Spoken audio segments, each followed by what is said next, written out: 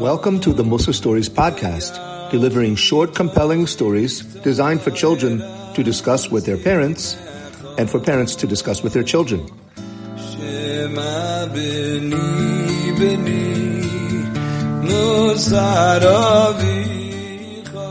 So, children, did you think of an answer yet?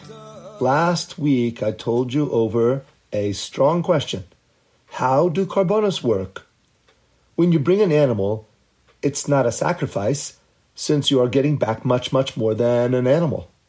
And it's not an offering either, since you are giving to Hashem something that belongs to Him already. Now this week, I'm going to tell you an answer, but I'll tell it to you with a mashal, a story so you can understand. It's called The Mud Boy, and it goes like this. There once was a gadol. This Talmid Chacham was the Gadol Hadoer. He was world famous for his wisdom. And people came from all over to get his advice and to learn from him. He was taka, a genius, and a very holy tzaddik. One day, he went out to his backyard with a pail of water from the toilet and a shovel. The Gadol dug a hole, poured in the dirty water, and started to mix it with the soil. He put his hand in and kneaded it. He kneaded the mixture again and again until it became a nice, thick mud. Then the gadol shoveled the dirty mud into the pail and carried it back indoors. There he had a spring-formed pan in the shape of a boy. Like a gingerbread man. The gadol filled the formed pan with mud until it was nice and full. He let the mud dry for a few days and then did a miracle deed. The gadol put his own mouth onto the nose of the mud boy and blew his breath into the mud. Suddenly, the little boy opened his eyes, jumped out of the formed pan, and started walking around the house. The gadol named the boy Yeled Katan. The gadol said, Yeled Katan, please bring me a glass of juice. So the mud boy said, No, I don't have to listen to you. I do what I want to do. Well, not such an appropriate response. The gadol then said, Yeled Katan, please sit down here next to me. I want to talk to you.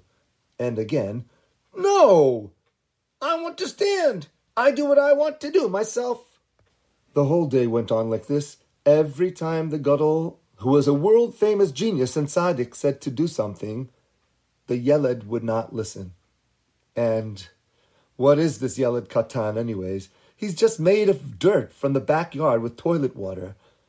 Now, children, let me ask you, what midah is the Yeled Katan acting with? Derech Eretz? No, chutzpah. Why is that chutzpah?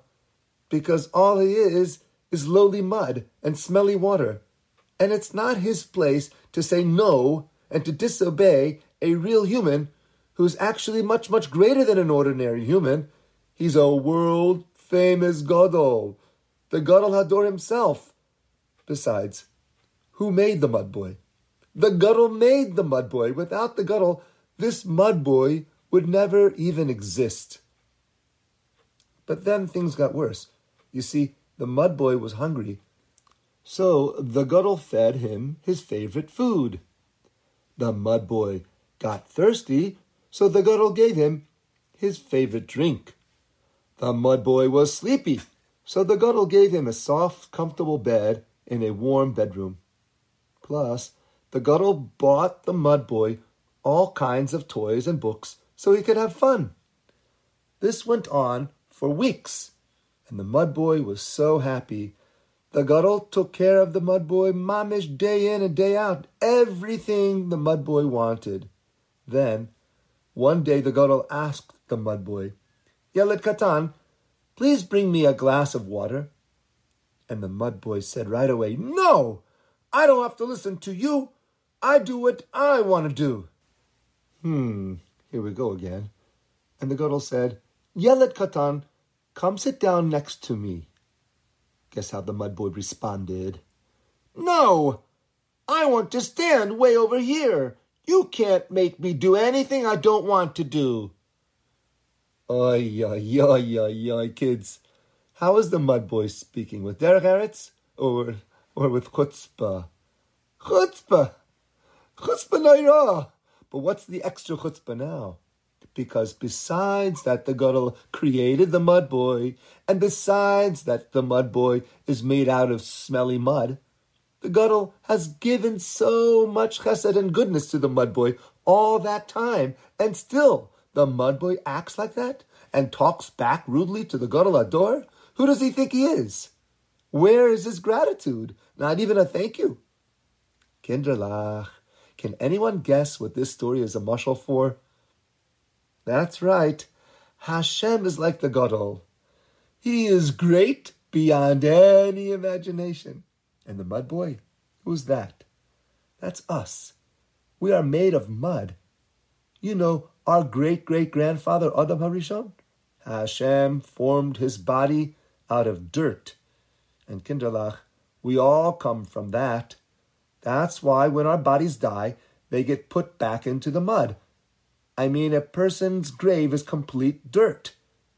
Just Hashem blew life into us like the Gadol did to the mud boy, so our neshamas are very, very holy.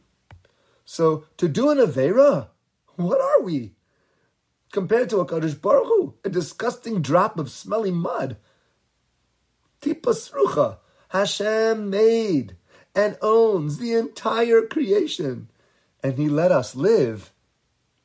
Not only that, every second He gives us energy to exist, much, much more than the Gadol did for the mud boy. And now think about all of the kindness that Hashem does for us. Eyes, ears, food, sleep, legs, joints, a tongue and teeth, clothes, shoes, water, sunlight, and the list goes on and on. It's endless. All the kindnesses that Hashem does for us. And we have the chutzpah to do what we want and ignore what we know that Hashem said in the Torah. What do you think we deserve? What punishment do we deserve if we decide to do what we want and ignore what the Torah says? All the punishments in the world. But Kinderlach, look how kind Hashem is. He wants that we do tshuva, not to die, not to get punished. So how does Hashem help us feel how wrong we were, which is part of tshuva? And how bad it was that we didn't listen to His Torah, that we disobeyed His instructions. That's the korban. Hashem says like this: you did an aveira against me? Bring a korban. So you bring an animal to the Beis HaMikdash. The first thing you do is you lean your hands on its head and you lean your whole body weight on its head. It's called smicha. It's a mitzvah. It's like announcing that this goat is my shliach. This is my messenger, this animal. Then you give it to the Kohanim. The Kohen holds it down and slits its throat. Blood comes gushing out. And you think, oy, oy, oy, because of my Aveira, that should be my blood. But Hashem lets the goat take my place. They peel the skin off the goat, and you say, that should be me. Then they cut up the goat into pieces, and you say, that should be me. They throw the parts onto the bonfire on the Mizbeach, and you say, that should be me. Meanwhile, each piece of the goat that Hashem accepts instead of you, you get to keep for your own body. Your legs you get to keep, your arms you get to keep, your head, your heart, and your stomach. All of that you don't have to put on the fire. Now you walk away from the Beis HaMikdash feeling humble. Thank you, Hashem, for sparing my life and my limbs. I'll never sin again. So that's how a korban works. You gain Yiras Shamayim. You see how bad a sin is. Look what I really deserve for doing an Aveira, you think. These feelings cause you to have closeness with Hashem. And that's the point of a korban.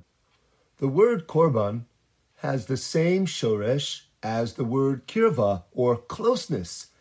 A korban is for you to come close to Hashem, which is the best thing in the world. To make a donation or for more stories, you can visit our new website, musarstories.com. Ve yati toy